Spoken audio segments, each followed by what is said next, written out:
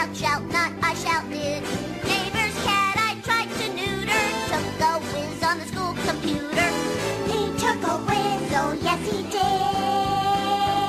But now I've changed, you can't deny. Come on up and testify. Testify. Come on up and testify. The hip's misbehaving. Testify. Hey, got a nicotine craving. Testify. There's a cramp in my glide. Testify. Testify.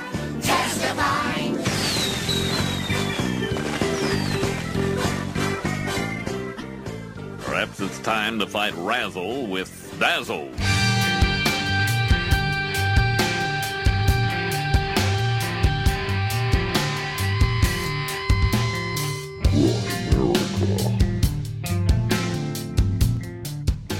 Hurtful experiences or, scary experiences. And in those moments, those crucial moments, we make decisions about ourselves and about the world. And those decisions create belief systems. Okay, guys, welcome back to the Grimerica show. We're going to be talking with Sara Chetkin in a little bit here, as well as announcing the winner of our second Money Bomb. As always, though, coming up first, the Great Graham? No, I was going to go with Grumpy Graham. Grumpy Graham. Jesus. When have I been grumpy? I don't know. See, I need to get like a thesaurus that has a list of G words. Yeah. G, like, what would they be? Pronouns? Describe a noun? I don't know. Adjective? Yeah, adjective, probably. I'll get a list of those, and then I'll have them all here so I can call you a different one every week. All right, buddy. It'll be perfect. Get on that. I'm on it. So this was a great chat with Sara Chetkin we had, and we also just finished up an interview with Patty Conklin. Patty Conklin, another healing one. We're on a kind of a healing curve Yeah. right now. I see what you did there. Yeah, we got in touch with Scarlet Publicity, and they that's how we got in touch with Dr. Goswami. And ever since then, they've been kind enough to send us over a train of book and a train of guests. And, it's tough even trying to squeeze everyone in right now. We're just starting to do double interviews. You guys might actually start to see episodes coming out a little more than once a week. We're not going to commit to anything like that. But we've got so many chats lined up. We kind of toyed with the idea of putting 2 interviews together, but we don't really want to go that route. We'll do it from time to time if we get, people like Brad Burge or people that can only give us a few minutes of time. Or we wanted to do the double comic book graphic novel one because it was kind of a unique thing, like have 2 graphic novel artists on the same sort of double episode, right? Yeah, exactly. But yeah, we might just start dropping out some extra episodes from time to time. We won't call them bonus episodes, I don't think, but just a little extra bang for your buck. Yeah, because they're a lot of people that are great to chat to. They fit right in with our topics and stuff like that. So we don't really want to push anybody back, and we don't want to have too many in the can, right? We don't want to hold on to too many episodes and take too long to release them. So yeah, well, next week's Sheldrake too. Oof. Yes, that was a fun way to get up extra early. So we have news on the 50-50 Money Bomb draw. It's not a draw. Oh, I guess it is a draw. Yeah, it's kind of not a lottery. It's not a lottery, right? Yeah, so Nikki is the winner. I'm not going to say last names unless she comes on the if she agrees to come on the show and is okay with it, then maybe we will. But we'll just say Nikki for now. She's our most recent subscriber. She just subscribed about a week ago for the $5 a month plan, and now she will have $100 in her PayPal account when she wakes up tomorrow morning. Very cool. Do we want to talk a little bit about what that deal is with the 50-50? Yeah, well, this month we had 14 contributors for a total of $144.66. Are you going to read the names? Sure. Galen, Jeff, Tim, Neil, Dave, Joe, James, Lane, Pat, Justin, Nikki, Anthony, Yoho, as he likes to be called, and Uncle Dave. Right on. So that totally helps with the show expenses, right? And you don't even have to contribute to be put in the Money Bomb. You can send a postcard to our address on the P.O. box. It's on the website there. You can send a picture of our flyer via email. So there's ways to help out the show, and we're just really trying to to keep this format rolling. THC from the Higher Sides chat started it off, and they're up to like, man, they got like what, $1,600 last month. Yeah, or something last like month they had $1,600. So they're giving away like two $400 draws, and to like-minded listeners, and then they're getting to obviously help out with their show. So yeah, exactly. So we brought in, our rule here is we do it a little differently. We don't really ever give away less than $100. So we take the loss if we come up short, which unfortunately seems to be the case. Out of that $144, I think PayPal takes 20 and leaves us with $25. yeah, Ain't bad. Hey, we ain't complaining. That pays the website hosting bill for the month. Yeah, but at the same time, it'd be good to get it to the point so that we're at least bringing in $200 a month, and then we can be then it's a true 50-50. Yeah, exactly. I do want to mention I think we've got about 8 subscribers now. We just got like 3 in the last week. So that's the way you donate $5 a month. You get a Grimerica email address. I said I was only going to do 50, but I think we've decided we're going to call it the push to 100, and we'll cap it off there. And then, we've got a nice thing going where we pay all our bills and we get to give $250 to a listener every month. So we'll go for that. If you want the email address, just shoot me an email once you subscribe, and I'll set it up for you. I can have it forward wherever you like, and it'll kind of be a rite of passage 4 or 5 years down the road, hopefully, when these things aren't around. There's only about 92 left, so act fast. Yeah. So we want to welcome some new countries to the Grimerica hegemony. The hegemony? Yeah, that's what we're calling it right now. Yeah, it's been a while, so we got a bit of a list here. Plus, we recently uploaded all the episodes to YouTube. So Yeah, we decided that YouTube could be part of the hegemony count. So I'll just read them off real quick, I suppose. Sure. We've got Malawi, Colombia, Tunisia, Trinidad and Tobago, Ecuador, Guernsey, Peru, Venezuela, Sri Lanka, Uruguay, Guam, Bahamas, Oman, Lithuania, Isle of Man. Is that a country? Isle of Man a country? I think it's just off the coast of the UK. I think it's part of UK. So maybe Pat O could tell us. Why? Pat O's from Chicago. He said he was. Sudan, Panama, Grenada, Bangladesh, fuck off. Macau, Andorra, Virgin Islands, Qatar. Now you got me all fucking frazzled. There's virgins on those islands? Qatar, Lebanon, Palestine, Azerbaijan. Azerbaijan. You're just making that up. Albania. It's in an old Orb song, buddy. I know it. Yeah, it's crazy. Everything seems to be in an old Orb song. So yeah, welcome to those countries. Now we're all up to date. So it's good to know. We like to give a shout out whenever a new country joins the hegemony. So I think we're up to about 117. So let's keep it going. Yeah, it's awesome, man. And we also want to do some more housekeeping here and talk about the chat room.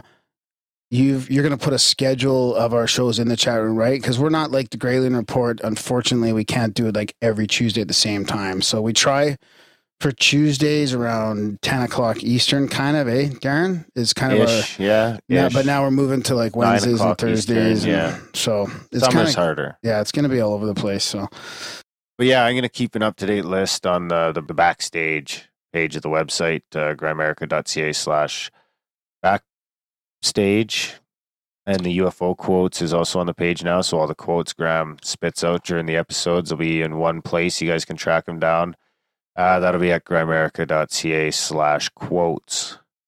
Yeah. I've gotten like 90% of them on. I still need to dredge up a couple other ones about. You do? Yeah. Dredge away. Yeah. So what else do we have? Well, the one thing that was cool, I got put onto this holometer today. Someone commented on it. Holler, like holla. No, like hologram. Oh. Holometer. Yeah, someone commented on our Jim Elvidge episode about the simulated universe. And he forwarded me this link. I'm just trying to find it real quick here. Oh yeah, Fermilab. This company, it's a government company, Fermilab. Not Fermi, like the Fermi paradox, but Ferma. I don't know, Fermilab. Ooh, yeah. Fermilab. Fermilab. Fermilab is working on a project which would test this theory using a holometer. It's talking about scanning little bits of space the size of like 10 to the negative 35 meter. Anyway, it's all too complicated for me, but I did fire off an email to their media department to see if we can get someone on to explain it to us. That's pretty cool, though, that they're actually looking into it. Yeah. Huh. Does it go both ways? Matrix might be real. Huh. Interesting. I'm Morpheus. So No spam this week? No, I don't really have a lot of spam here. No spam. That's a crime, people. We need to spam the shit out of Graham. I want this guy flooded. I'm saving it for next week. No saving. Yeah, there is saving. I can do what I want here in the Grimerica show. You're making the rules as you go. Yeah. Flying by the seat of your pants. Anyways, we always appreciate your feedback. Yeah, you can spam me at graham@grimerica.com.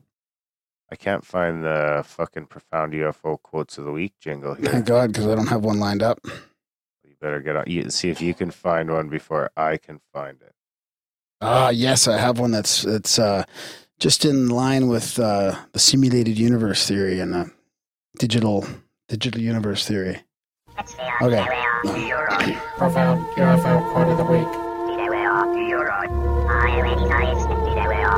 I love that jingle. It's time for the profound UFO quote of the week. That's a big thanks to Gitmo Yoho, I think. Yeah, to Mr. Yoho on that one as well. Oh yeah, we never. I don't think we ever officially thanked Neil for giving us our synchronicity jingle either. Yeah, right. So, unidentified objects. That's what the Grimerica shirt's going to say on the front of it. So, unidentified flying objects are a very serious subject which we must study fully. We appeal to all viewers to send us details of strange flying craft seen over the territories of the Soviet Union. This is a serious challenge to science, and we need the help of all Soviet citizens. Observations show that UFOs behave sensibly. In a group formation flight, they maintain a pattern. They are most often spotted over airfields, atomic stations, and other very new engineering installations. On encountering aircraft, they always maneuver so as to avoid direct contact. A considerable list of these seemingly intelligent actions gives the impression that UFOs are investigating, perhaps even reconnoitering. The important thing now is for us to discard any preconceived notions about UFOs and to organize on a global scale a calm, sensation-free, and strictly scientific study of this strange phenomena. The subject and aims of the investigation are so serious that they justify all efforts. It goes without saying that international cooperation is vital. Dr. Felix Y. Ziegel, professor of mathematics and astronomy at the Moscow Aviation Institute. Moscow. Was that Russian? Was that translated? Probably. It was he probably knows English. He's a professor of mathematics and astronomy. Can you give us the untranslated version as well? We do have listeners in Russia. You should say it in Russian. It's kind of offensive. I can't even do a Russian accent. I'm the accent guy. Russian. Okay, wait. What is this? UFO? What is this UFO? That's not bad, actually. That actually wasn't too bad. Yeah. See, I should be an actor. Russian actor. All right, I better not push my luck. So I brought up the Paradigm Symposium. We want to plug that a little bit too. We're going to be going there in October, beginning of October. Tons of good guests. Graham Hancock, Richard Dolan. What's his name is back, eh? Von D? Yeah, big Von D. Eric Von Daniken. Yeah, we're going to have on the show. Yeah. That's so fun anyway. We talked to Ramon, my buddy Ramon. So I'll put a link in the show notes for Paradigm Symposium 2014. Minneapolis or St. Paul or I think it's the No, same it's thing. in Minnesota this time, or Minneapolis this time. Pretty well the same place anyway. Check out the website. Pat O's got a new blog up there. That's a gooder. Yeah. Definitely worth checking out.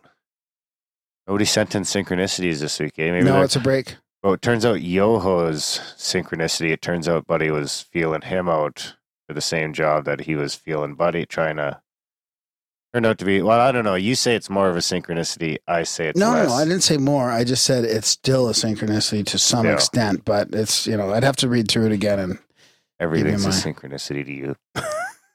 not true. Not true. Do we have anything else? We'll have Rupert Sheldrake coming up next week. Well, the other good thing about having a list of the upcoming backstage stuff is it would kind of give people more of a lead time. Like we need to have someplace people can go to see where upcoming guests are going to be coming or who's coming up, so they have a little more lead time to get questions in if they want to get them in. I want to try and open that up a little bit more. So it'll kind of be our published schedule in a way, right, of who we've got coming up. Yeah, it won't be a published release schedule so much as No, a published our schedule. Yeah, our schedule, yeah. Yeah, I like that. That was good, man. It's kind of weird, though, with people in the chat room. I don't know. We're going to have to get used to it, man. Yes, and I think I'm going to do all the music in this episode. I'm going to do from Beats Boutique. Okay. Yeah, he's actually a fan. He commented on one of our YouTube videos, and I went and checked out his page, and he's got all sorts of sweet music there, and he agreed to let us use it. And Great. he's been pushing the word of the show, trying to spread it as far as he can. We really appreciate that. And we appreciate the music. So that's what you heard. We'll link in the show notes to where you can track him down and check out all his stuff. Of course, if you guys make music or know anyone who makes music, let us know, and we can look at using it in an episode. We like to feature as many artists as we can and kind of push their cause forward at the same time as we try and push ours forward. On that note, review us on iTunes and spread the good word. The GERD word. Spread the GERD word, eh? Yeah, for sure. All right, buddy. All right, guys. Enjoy the interview with Sarah. Do you want to give us, should we talk about Yeah, for sure. Sara Chetkin? The healing curve? Yeah, it was her fascinating journey through scoliosis, trying to heal her scoliosis. And, man, the journey all over the world with different modalities of healing and her journey inward to her belief systems and her past and all that good stuff. A lot of spiritual principles in there, like surrender and letting go, and not being too hard on yourself. So, man, I love the chat. Great girl. Yeah, it's a good one. You guys should enjoy it. Like I say, next week we'll have Sheldrake, and then Gallenberger, and then Conklin. Yeah. Or no, Gallenberger, then that's right. Yeah, then Conklin. Then Well, we don't want to promise anything like that. yeah. We'll see how it goes. All right, guys, enjoy the interview.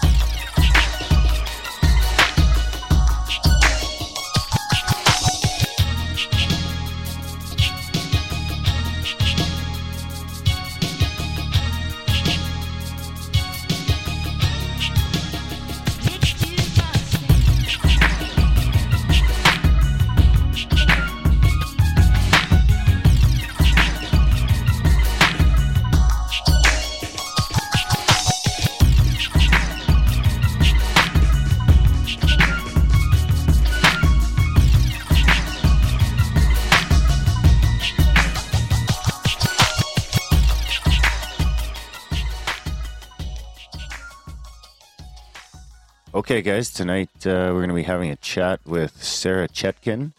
But first, as always, how's it going, Graham? You haven't come up with anything different yet, eh? Yeah, I'll doing save good. it for the intro. Yeah, I'm doing good. I'm looking forward to this chat. It's right up our alley here in Grimerica. This healing journey of Sarah's. She's been traveling all over the world, kind of on a healing quest, and she's come out with her first book called The Healing Curve, A Catalyst to Consciousness.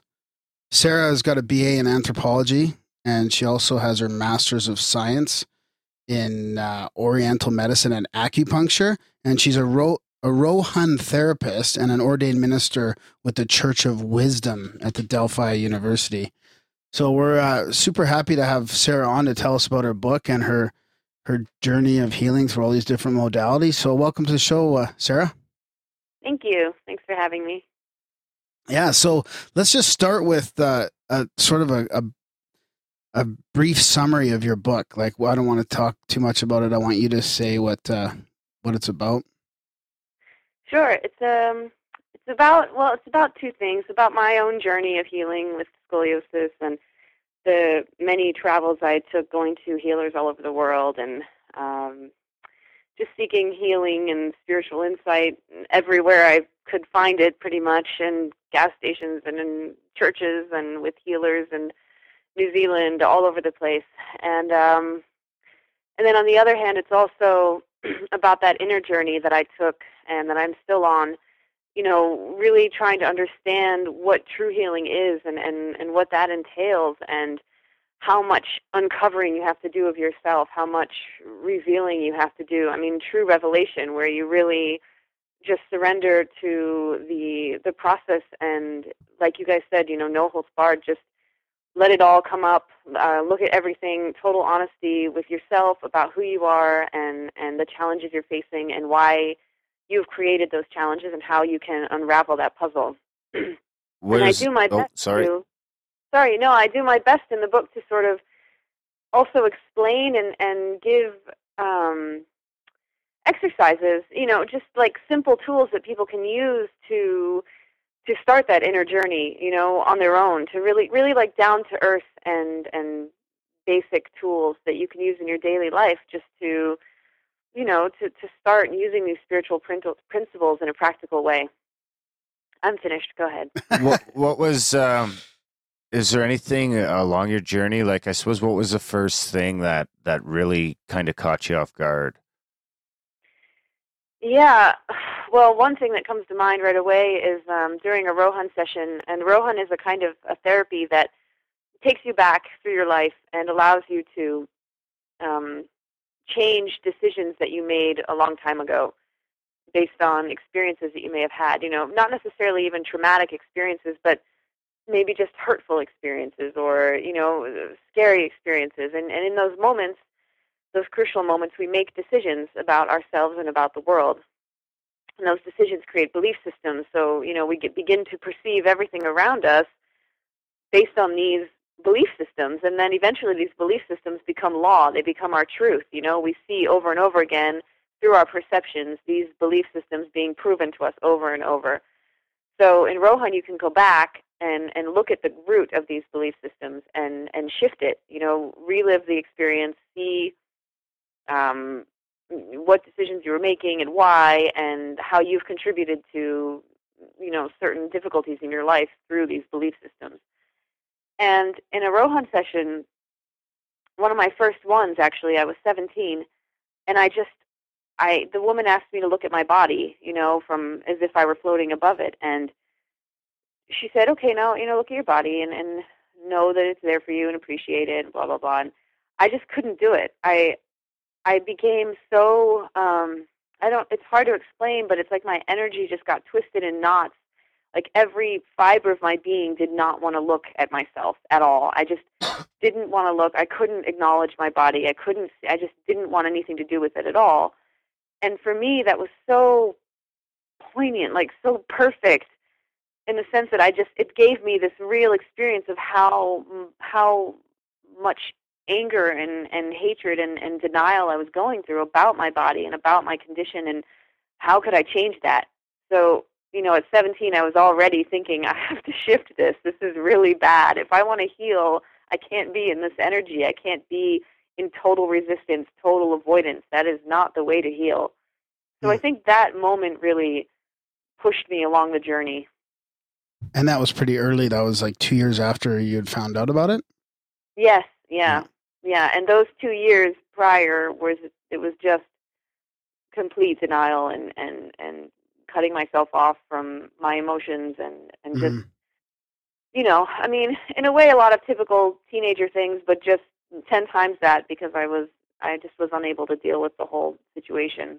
You talk a lot in your book too about the unconscious belief systems you have, or the unconscious maybe reasons behind those. So does Rohan also help you kind of delve into some of the stuff you weren't even aware about that's creating your perceptions? Oh, yes. And, it's not even just Rohan. Rohan is it's hard to find a Rohan therapist. If you can, that's great, but you can also use hypnotherapy. There are other therapies that are very similar.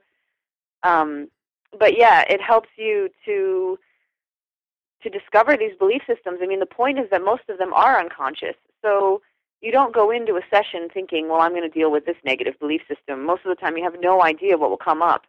And then, things in your past that you may have even forgotten, suddenly you're looking at them again. And, it's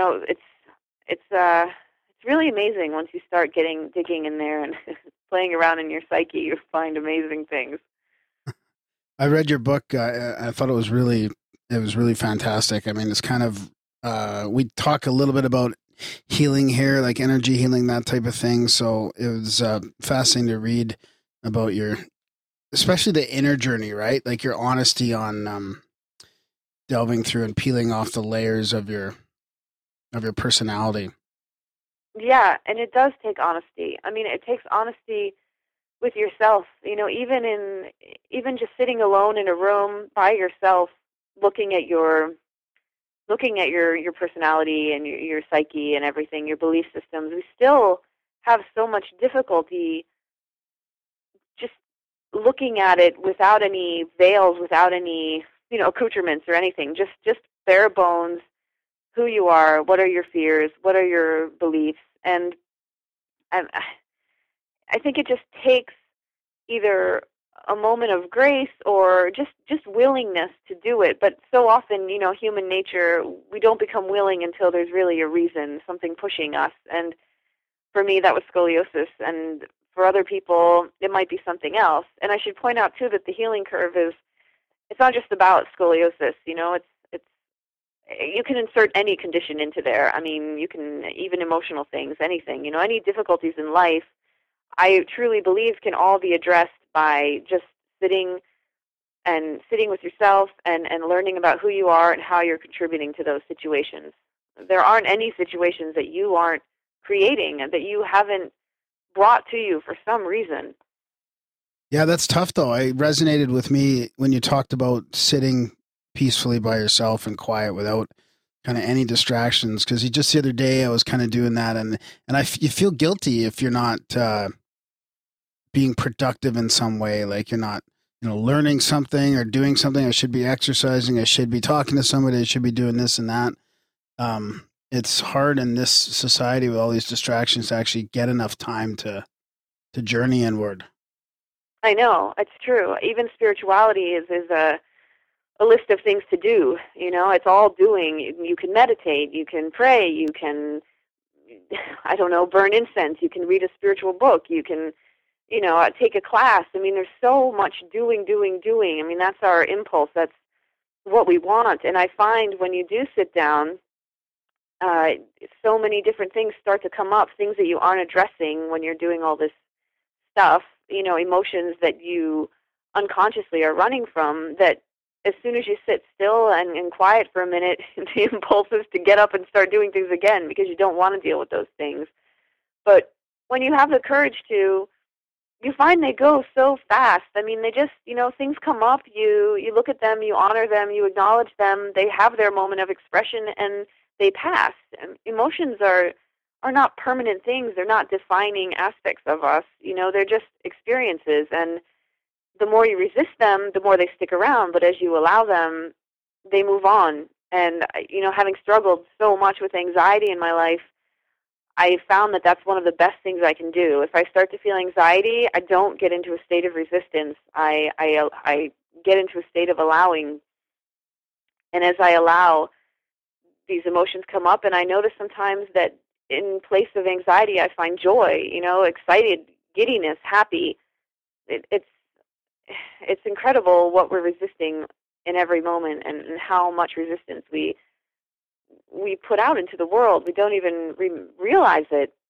So these moments of stillness that you're talking about, these moments of quiet, are just so essential to developing some order and peace in your life.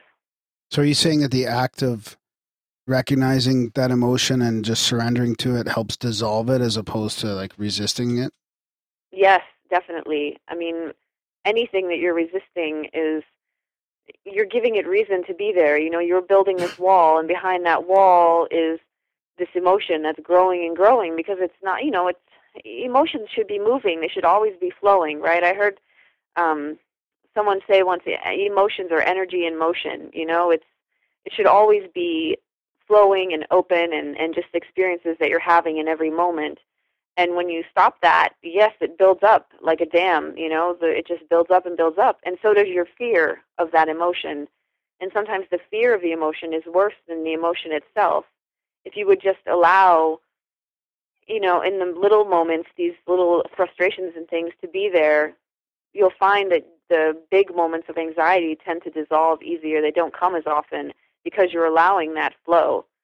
And you can use that in everything in your life. I mean, you can, if someone else around you is being frustrating, if you're going through a difficult time in anything, I mean, just something as simple as getting frustrated in line, because someone is taking too long ahead of you. Practice allowing, practice saying, okay, this person is fumbling in their purse and they're taking forever, and, I'm late and whatever. Practice that moment. Breathe, allow it to be there. It's okay. We get so frustrated with these little moments, always putting conditions on our happiness. We don't realize how many moments we're missing out on, how much joy we're missing out on, cheating ourselves out of. So I think practicing just allowing in your daily life is so good too.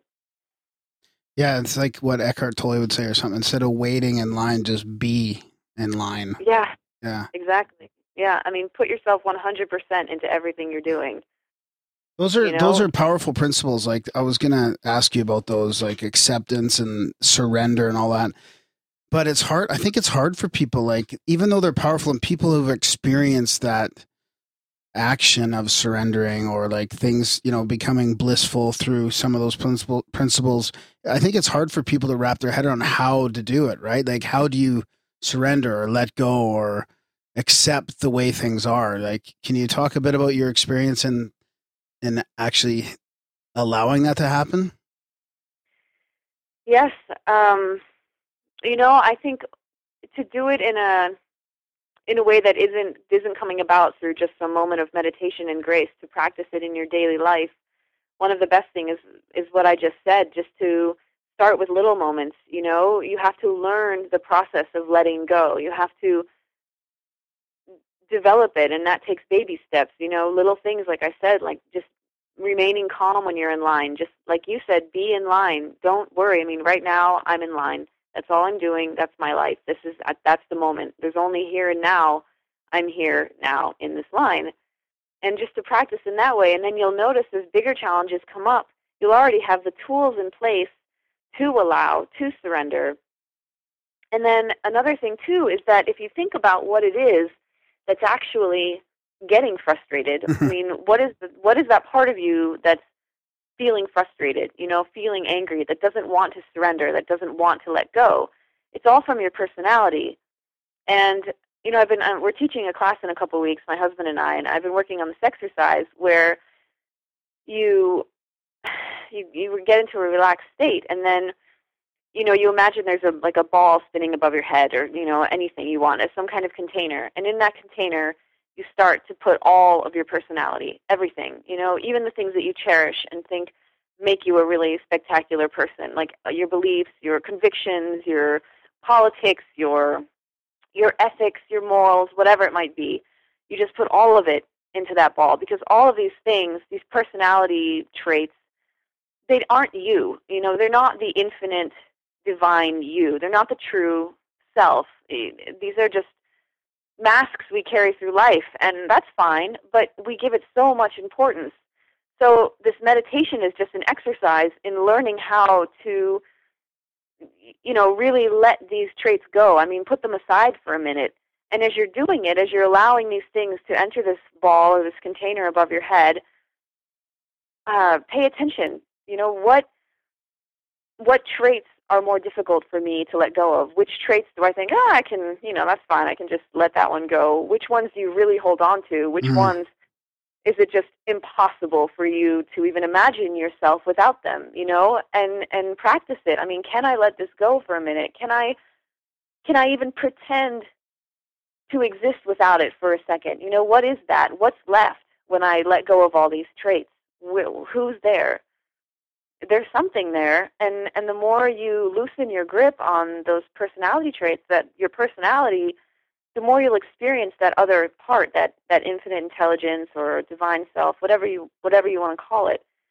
And as you do that, I mean, the more your life just opens up, and you the little things that frustrated you before are just nothing. You're living from this other perspective, this infinite perspective. When you're thinking about infinities and how we're all one, and how amazing everything is in life, something silly like being caught in line, being stuck in line is nothing. I mean, everywhere you look, there's life. It's incredible.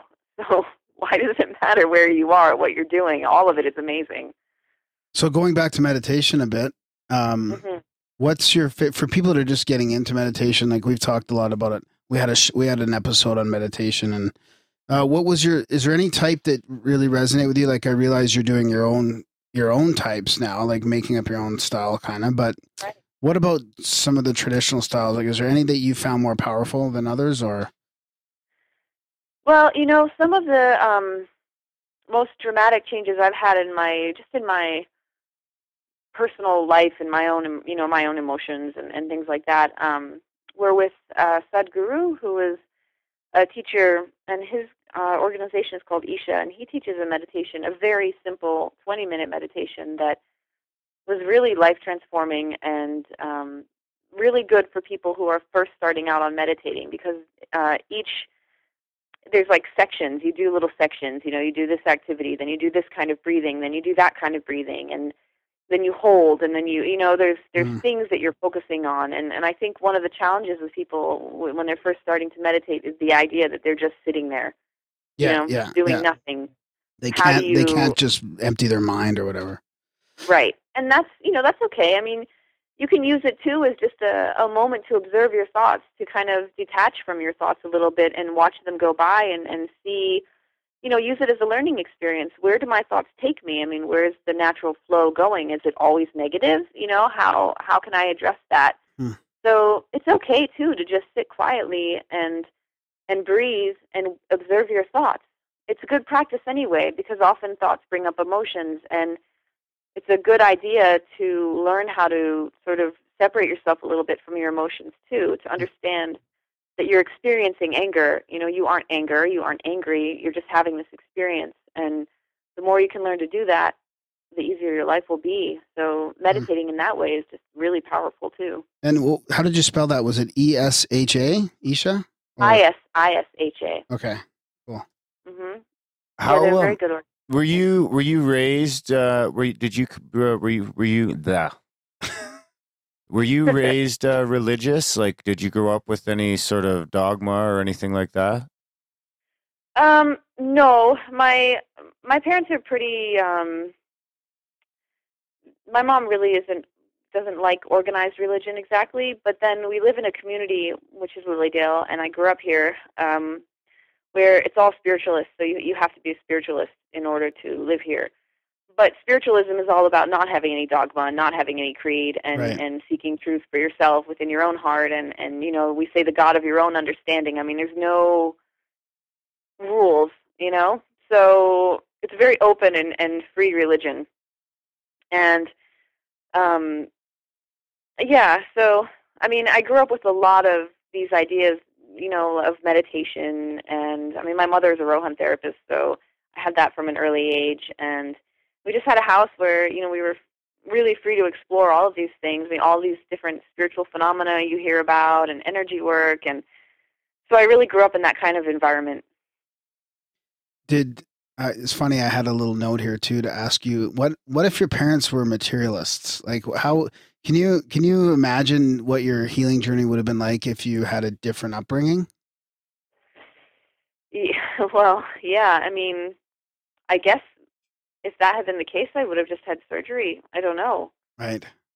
I mean, they probably would have pushed me into that, and being 15, I wouldn't have had much choice in the matter. And I don't know. I mean, I like to think that it's just my natural state is to pursue things in this way and to have this spiritual life, but you don't know. But then at the same time, if you really think about how we're always creating our own existence and, we're choosing everything and it's our movie, life is your movie. So I mean, the scenario is hypothetical, but it never would have happened because I would resonate towards parents who would support me in this kind of journey, anyway. Right. And everybody does that. I mean, everybody's energy and you could call it your karma. I mean, you're pulled in certain directions all the time. And the trick is to be conscious so that that's not happening anymore. I mean, that's what dropping your karma really is about, learning who you are and letting that stuff go so that you're not just pulled all over the place unconsciously, not knowing why you keep ending up in these crazy situations. Karma dropping. So you've been on quite the journey. Like, how many different healers do you think you've visited over your path? Oh, well, I mean, the main ones have been the two different psychic surgeons in Brazil, the Maoris in New Zealand, actually a psychic surgeon here in the States, a woman who I speak about in the book, Cheryl, who does amazing body work here in the States, and chiropractors and massage therapists and, myofascial release people. I mean, I just love healing, and I love healing work, so any healer that I find out about, I'm eager to experience them if I think it's, if it resonates with me. Mm-hmm. So I've been to a lot and all over the board. I mean, all from one spectrum to the other.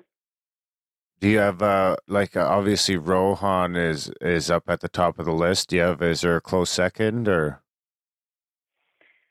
Well, I mean, yes, I think Rohan is good for everybody. It's just invaluable. It's so amazing to have those experiences. But after that, it's hard to say. I think you just have to find a healer that you really resonate with. I mean, I really believe that the modality is not as important as what we're bringing to the table and what we're willing to let go of. And, when we reach a place where we're really willing to drop a lot of stuff, to let go of a lot of things, then that healer will disappear who seems perfect for you, and you'll go to them.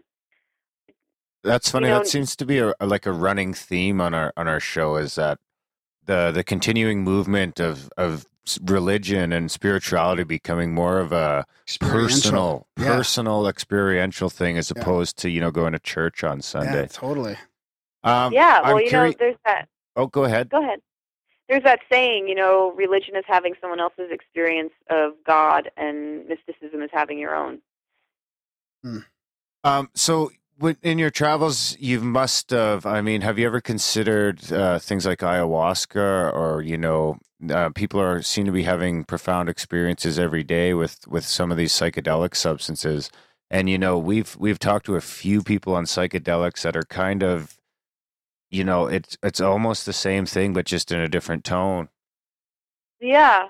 I haven't personally, I don't like feeling like I'm out of control at all, but I tend to stay away from drugs in general. I mean, I know it's not a drug, but any kind of experience like that kind of freaks me out. But then on the same time, when I went to this Isha program, they do a lot. I mean, they really pump you up, and you're constantly just going, and it's very, very intense. And I think in those moments you reach these states of ecstasy and just I don't know how else to explain it, but just pure bliss, but like such high energy, and that you just scream. I mean, you're just screaming for no reason. You're so energized, and I think it's kind of, you're reaching that same pitch. But if you do it with psychedelics, the energy's not there. It's a different experience. It's coming, and I don't want to. And I'm not judging it, but I feel like it's more artificial. Like if you can get there through these programs or through meditation, and your energy is so high, it's so intensely blissful, it's so alive and just mind-blowing that I don't think that you can reach that same height with drugs. I don't know because I haven't experienced it, so I can't really say much about it. That's interesting. Me either. Yeah, right. So, how about past lives? Like when you were looking back at your past and your childhood and all that kind of stuff, and bringing up unconscious things, did you ever go back into previous lives? Is that something that you, I don't know if believe in is the right word, but have you thought about where things even might have come from back then, or concurrently? Yeah. The wheelchair experience that I write about in the Healing Curve is oh right, yeah. It's not clear to me if that was a past life or what that was, but it was so real to me. I mean, I really and truly felt that I was paralyzed. I really had the experience of being in that wheelchair, and I write about it in the book that I was screaming at my therapist, I'm paralyzed, and I mean, it was completely as if I were back in that life, and that's what happened, and that was my life now, and it was really incredible. I'd never had anything like that before, and I've had other moments where I've seen past lives, but it's always in my mind's eye. I can see it, I can see myself, I know that I was there, but it wasn't like this. I mean, this was visceral, this was real, it was happening in that moment, and so, past lives, I don't even like the word past lives because technically it's all happening now. There is no concurrently, past. Right? Yeah. Right. It's here and now. It's all happening at the same time, which is totally impossible to wrap your mind around, but I think that's the way it is. So sometimes we say other lives instead of past lives. Yeah. No, that's a good point. We've talked about that before too. So like that wheelchair thing almost sensed, like I got the sense it was like a potential future life or a potential other life of yours. Yeah. Yeah, like some other track or something that I've managed to shift away from. Yeah, my husband loves talking about parallel universes. So sweet. We're always talking about things like that. Yeah, he should listen to the Grimerica show then for sure. So I'll tell him. Okay, we talk about they're cool. We talk about a float tank a lot here too. We've tried a sensory deprivation float tank. So I got to ask you if you've tried that, or because it seems like that's kind of really. It can be good for physical type, people that have physical conditions. Yeah, I haven't tried that exactly. I don't know what it was. We were at this hotel. I mean, this is so silly, but we were at this hotel once, and we did this, like, massage and whatever, and, they do all these things. And then they had us in this, like, pool of water that was intensely salty. So, maybe it's 6, like, not a lot of water. I mean, a foot of water maybe, and you're just floating in there, and the room is all dark, and everything's dark, and you're just in this pool floating for I don't know how long. I mean, it felt like 10 minutes. It was no time at all, but it was it was really incredible. While it was happening, I thought, well, this is very comfortable and nice, but I don't know what it's doing for me. But then when they came back in, I saw how my perception of time was just completely eroded. I had no perception of time. I mean, it could have been there 2 minutes or 2 hours. I didn't know.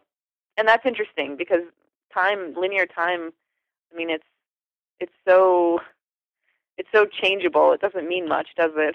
No. Except for when the alarm goes off in the morning. Yeah, then it means a lot, like after tonight. Yeah. So do you want to talk a bit more about your book? Like, I don't want to give away it, but do you want to talk a bit more about your journeys through that? Is there anything else you want to mention? Well, I mean, you mean just the specific experiences I had that I...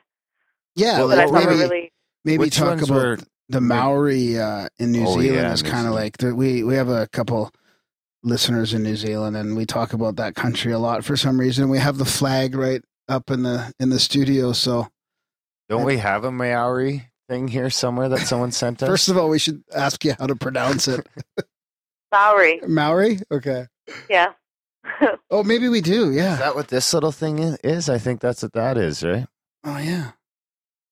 Yeah, someone sent us a little Maori statue. Yeah. Yeah, I love New Zealand. I want to go back there so badly. It's such an amazing place, and I had such an incredible time with them, and it's just that sense of community. I mean, they're so strong with that. Their presence is so strong in the culture, and they are so, in my perception, they've just seemed so tight-knit and, beautiful community. And, we went to their, it's called the Marae. I hope I'm saying it right. And it's like a meeting place, a traditional meeting place for tribes to come and discuss things or to do healing work or whatever, and anything important going on in the community. And we stayed there for the weekend and just cooking and learning healing work, and I was having a lot of work done, and we all slept on the floor, the women on one side of the room, the men on one side, and I just can't tell you how special and incredible it was to be a part of that. You don't have many opportunities to look in on another world like that in life, and they just welcomed us with open arms, and I'll never forget it. It was really amazing, and I don't know, we just, I live in a nice community, and we have a lot of community dinners and different events together and stuff, but there was something about this that was like family. I loved it. And the Maoris are, the ones I knew anyway, the ones doing this healing work, are so clairvoyant. They see everything. A spirit. I had this experience where I was laying on the massage table and they were working on me, and I felt this presence, and I write about it in the Healing Curve. I felt this presence at the foot of at the head of the table, standing over me, and it really felt like this big, Native American just standing there, strong and huge. And I thought, wow, this is intense. I don't have any connection really to Native Americans. My great-grandmother had a lot of connections with the local Seneca people here, but I don't have any myself, and I didn't know her well at all, actually. I'm Ojibwe. You are? Yeah. So, anyway, I felt this happening, and I don't know, I didn't know what to make of it, and I just really loved feeling that energy, and I felt so good there. And then suddenly Papa, who is the teacher, Hohepa, he says to me, or he says to the room, "Oh, we have visitors, everybody look, we have these visitors."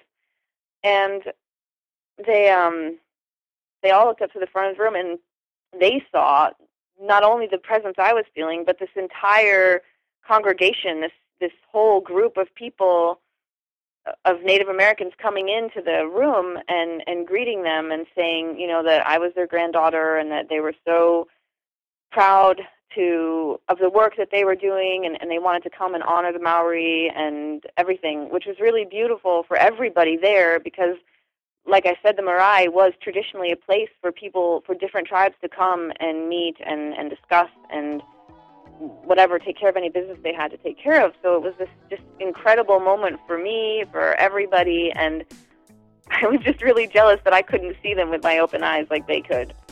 But it was so beautiful. The whole weekend was incredible.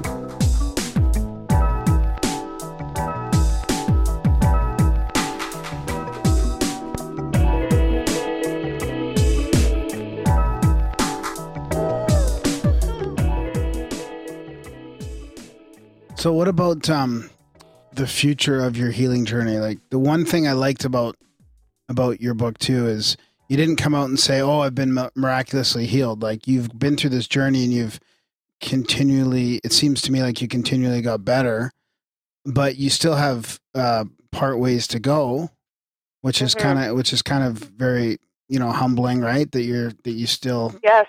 And then, so do you have any plans? Like, do you have any other plans for trying different things, or where's your sort of heart taking you next? Right now I'm really, really working on this this idea I'm telling you about with personality, and really learning how to put that aside a little bit and allow the divine to come through more. To live my life with that energy, putting my attention on that energy rather than the other, and trusting that energy to work through me, to do whatever it needs to do, whatever that might be, if that's healing my back, if that's, just sorting things out in my life, if that's just creating more beautiful experiences for me, whatever it is. I really want to work on giving up control of the direction of my life and allowing my higher intelligence, or my, that higher self to guide me through that, and to put that personality aside a little bit more. I think the two go hand in hand. And so that's what I'm working with. And I'm always saying, I trust in the process, and I trust that, I can be healed by this energy. I mean, we're talking about infinite intelligence, your true center, your divine nature. I mean, if that doesn't have the power to heal, I don't know what does. So I'm working with that. But, at this point, I'm doing so well that it almost doesn't matter. I mean, if I could live my life and this is the state of my back from now on, it's fine. I mean, I've come so far that I'm okay with where I'm at. Right. And, if I'm still seeing Cheryl, she's incredible. I have a chiropractor here that I really am enjoying too. And, I'm just enjoying and taking it as it comes. We have a 2-year-old, and we're having another baby, so sort of focused on those things right now. That's good. So yeah, you make it sound simple, but I bet you a lot of people hear that and go, "Wow, that sounds pretty challenging." A lot of introspection and a lot of trust. You know what? Sometimes and this is insane and very honest, but I'll meet people, who don't have much spirituality going on. They're just happy and, living their lives, enjoying their kids. Maybe they don't love their jobs, but they have their job. It's stable. They're enjoying it. They have enough money to do what they need to do, and, everything's fine. I mean, everything is okay.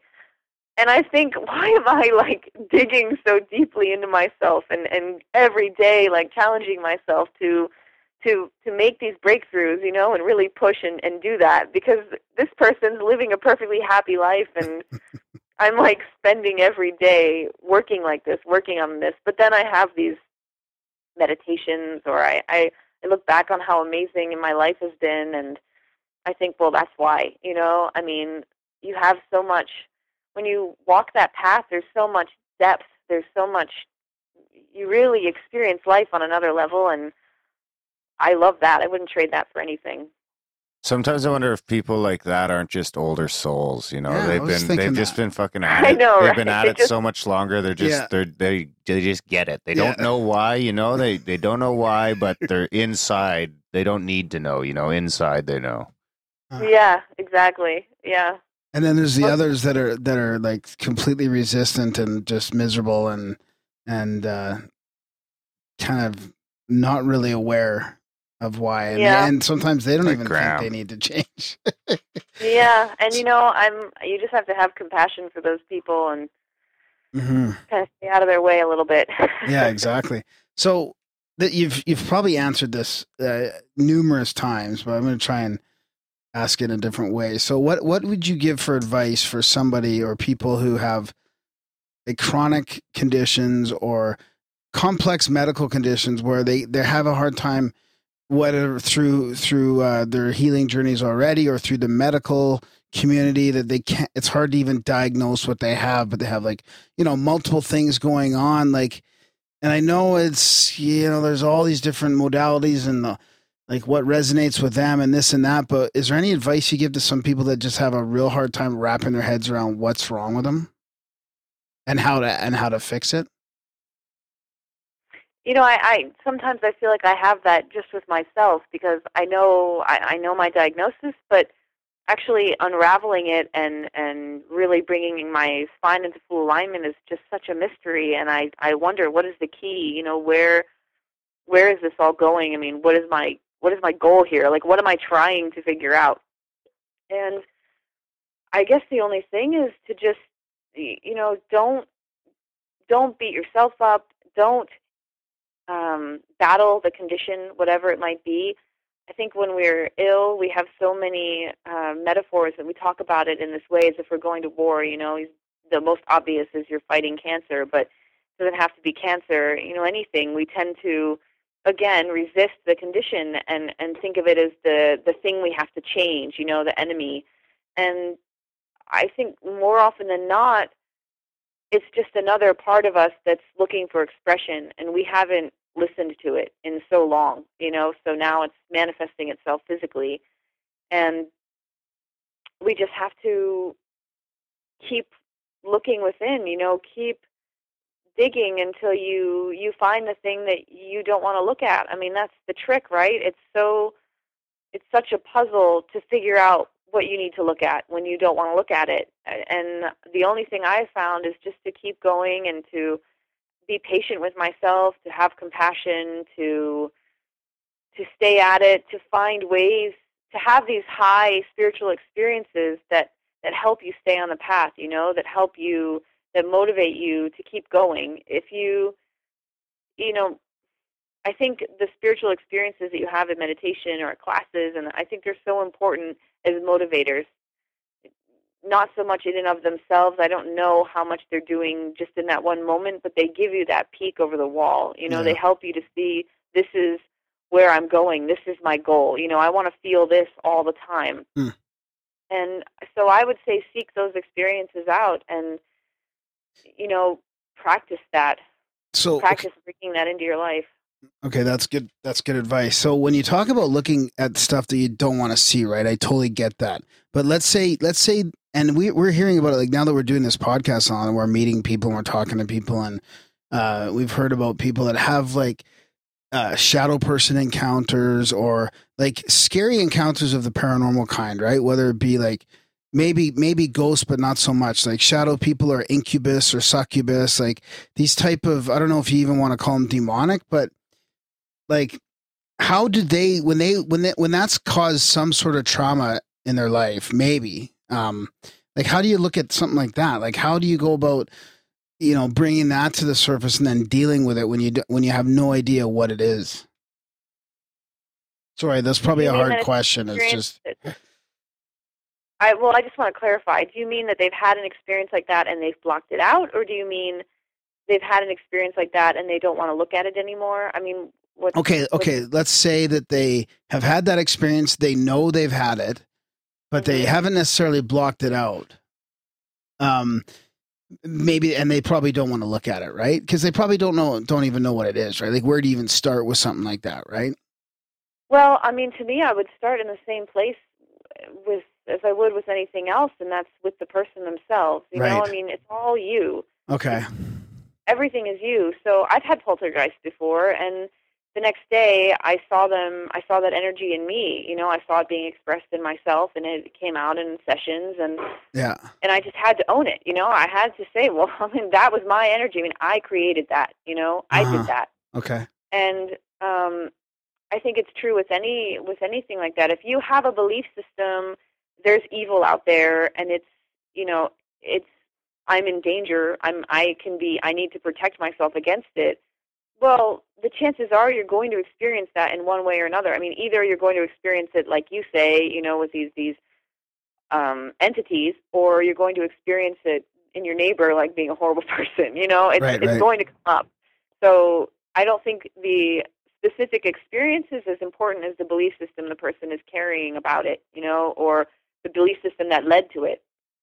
Yeah. No, that makes sense. For me, and for me, there's only God. There's only one energy, and we're all different expressions of that energy. And the idea of good and bad, good and evil, is our own take on things, So it's all one energy. Everything comes from this one place. And closer to yin and yang. Right. Well, yin and yang is even before that. I mean, they say in Lao Tzu, in the beginning there was the one, and then there was the yin and yang, and then the myriad of all things, or however the quote goes. It starts with the one, and from there we get everything else. So if we call that evil and we call some other things good, that's our interpretation. But it's all one energy. So we have to always remember that, when we're thinking about things like this. It's all God. It's all good. Huh. We're just put here so that the universe can observe itself. Experience itself through us. Exactly. Experiencing itself. That's it, exactly. Or you guys are all just digital people that are in my little reality, and this is all part of my head. Ones and zeros. Yep. So, I mean, you've had all these experiences. Could you pick one or two that were like the most profound, that just really shook you up to the roots? Oh, wow. Well, I'm thinking of one that isn't in the healing curve. A friend of mine now who's an incredible healer in New York City. His name's Robert Peng, and he generates electricity just out of his body. He's a qigong master, and yeah, it's unbelievable. And the first time I had a treatment with him, I don't know, for some reason I just had this attitude like, oh, well, it's just another healer. I mean, let's see what it is, right?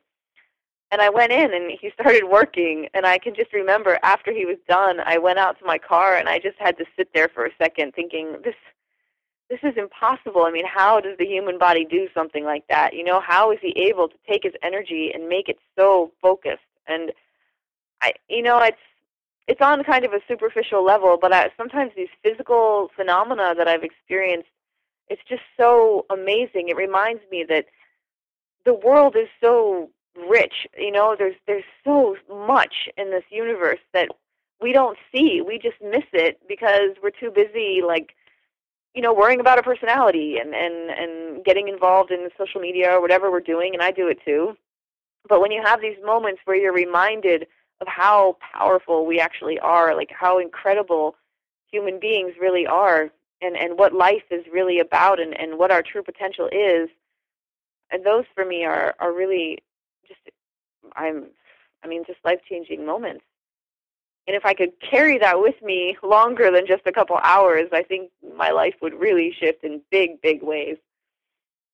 Yeah, I've heard some crazy. I've done some qigong in the city here, and I've heard some crazy stories about the true masters of qigong and how powerful they get. It's incredible, isn't it? I mean, his teachers walked on water, and just incredible stories. And he had us. I've taken a lot of classes with him, and at the end of one class, he taught us how to raise our chi to this point where we became very light, and of course, he helped too. I mean, at the end, we did this exercise where we stood on uncooked eggs, just standing on eggs. On end? And yeah, just put the egg on the floor and you stand on it. But you're so light from lifting your energy up, and he helps boost that for you, that you can just stand on them. It's nothing. They don't break. Huh. Wow, that's fascinating. Yeah, really incredible thing. I was just thinking, what was the one where those monks could jump real far?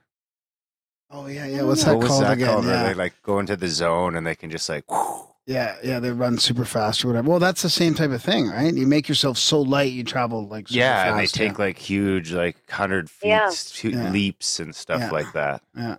Huh. That's amazing. Yeah, there's so many mysteries that we just, and it's too bad because we don't, all this stuff is kind of kept from us during school and even in the mainstream right now. It's just still kind of ridiculed. I don't know. I can't wait till it opens up. That's a Western thing though. The other 5 billion people haven't fucking figured out. That's true. It's really opening up though. I mean, it's people, there's so many, I've been on so many shows, and I just can't believe how many shows there are out there, successful shows about this kind of stuff. People are thirsty for this understanding, and I think as a whole we're really waking up to it, wanting to learn these things. And I hope also learning that the most amazing journey is the one within, That's how these people get where they are, and that's how they learn to jump 100 feet or to make electricity out of themselves. They've done that work, inside. Yeah. That's the power of, of your true nature coming through. That's what it is. And, that's the ultimate goal, I think. That's really the purpose of life, to be back in touch with that energy, to have a conscious relationship with that energy. It's dooby dooby doo. Yeah, do and be and do and be. People in the spiritual community that have worked on themselves, it is really a pleasure to be around them. Like I noticed that in some of the people that have done that work. It's so comfortable that they're actually very grounded, I think. Well, and they don't have as many attachments. They don't have as many hang-ups. They're letting all of that stuff go. So it's nicer to be around them because they're not touching any of your buttons. If they don't have them there, then they can't remind you of them. That's when when we're frustrated by somebody, it's because they're showing us a part of us we don't like, right? Right. So they're letting all of that go. So if they don't have those hang-ups, you're free. You feel freer to let them go too. So is there another book in the works for you eventually?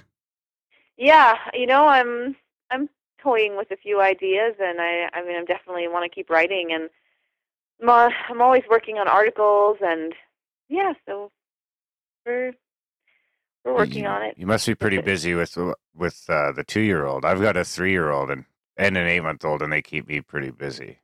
I know. It's a lot of fun, and it's a lot of work too. That's kind of that. How has that influenced your healing? Like I know my kids had a profound effect on my path.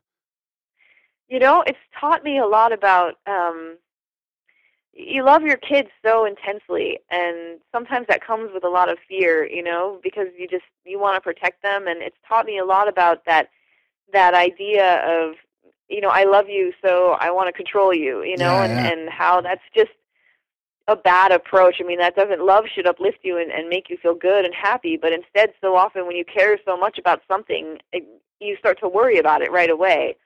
And it's really showed me that part of myself, and I'm really working with that, and, trying to let go and allow him to blossom and explore as much as he wants, to the extent of what I consider safe.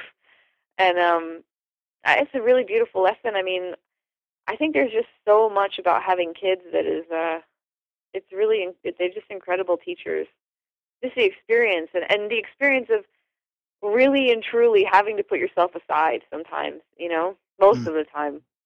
Really just, you cannot walk away. You can't go away. You are there 100% no matter what. And in any other situation in life, you always have the option to go the other way. Have you ever, now this is a little off topic, but I was just wondering, have you ever had an experience with your little one, like where they've just said something that makes you wonder? Like my older daughter said a few things that have maybe made me wonder about past lives and stuff that I used to really not give any credence to. And some of the things that come out of her, you should make notes of all this. Eh? Some of the things that come out of her mouth are just like, wow, like.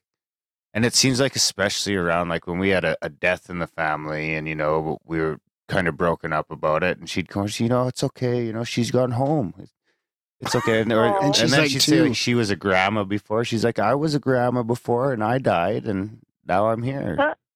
Wow, that's really cool.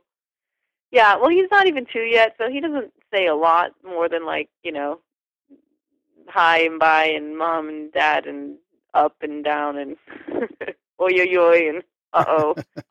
So, not yet. But, I know I was like that as a kid. My mom tells me all the time that I used to say, oh, I had my sister in my belly last time, and my brother was already with us, and, all kinds of stuff. Wow. Yeah, that's funny because you hear a lot of that it's entangled like that. You know what I mean? Like it'll be the same sort of group of souls that are going through it over and over. And yeah, it's really cool. So many questions, and just how to get the answers. I don't know. And it seems like the more you delve into it, the more questions you end up having. Oh, absolutely. The more you know, the less you know, right? I mean, yeah.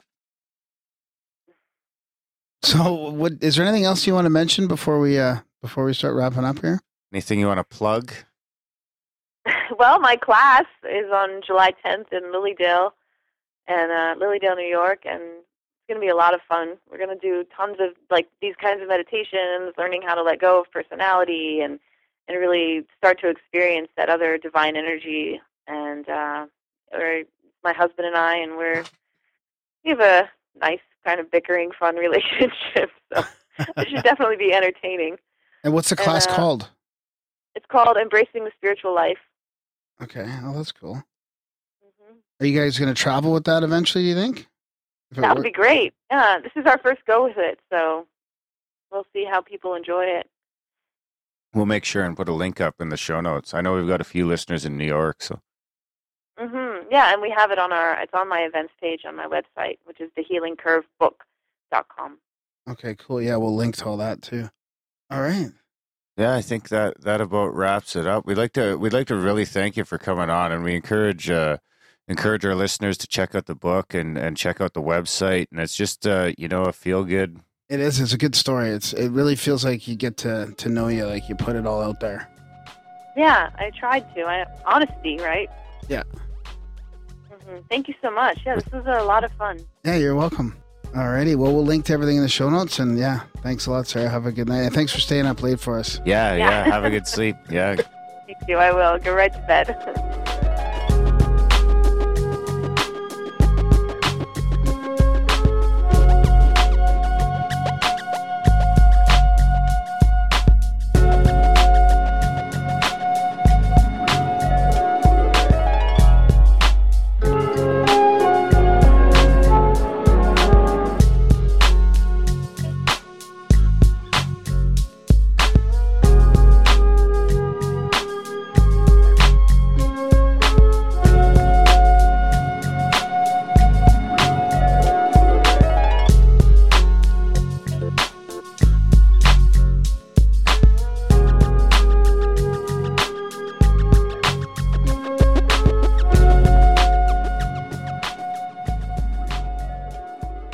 And welcome back to the Grimerica Show. Yeah, that was our chat with Sara Chetkin, the Healing Curve author. What'd you think, Graham? I like that stuff, man. I like all the going within and the stillness, the power of the stillness, and yeah. Yeah, I'm still on the fence with some of that kind of stuff, but I'm coming around. The more people we talk to, the more I seem to come around some of this stuff. Other stuff is still a little bit out there for me, but this stuff seems a little more, has a little more of a solid foundation than, say, Trip to Planet Serpo. Yeah, it's hard because it's hard to measure this stuff scientifically, right? We've done a couple of healing shows now, and I've taken Reiki and shit like that. So it's just, you can't discount people's experience. People that heal and stuff. You can't just throw that shit away, right? Yeah, well, to each their own. I mean, some people are going to throw it away no matter what, but it seems like there's something out there. So we'll just keep asking questions, I suppose, until we figure something out. Yeah, so we want to thank Sarah a lot for coming on the show, and thank all the contributors, the people that have signed up for a Grimerica email address. Yeah. Like I say, I think we're up to about 8 contributors or 8 subscribers now, and we had 15 contributors last month. So, let's try and double that in July. Yeah. And we'll do the same thing a month from now, give away another $100 or more to a lucky listener.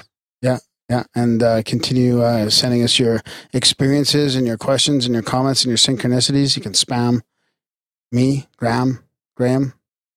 Yep, GRAHAM at Grimerica.com. Check out the Money Bomb is over at Grimerica.ca/moneybomb.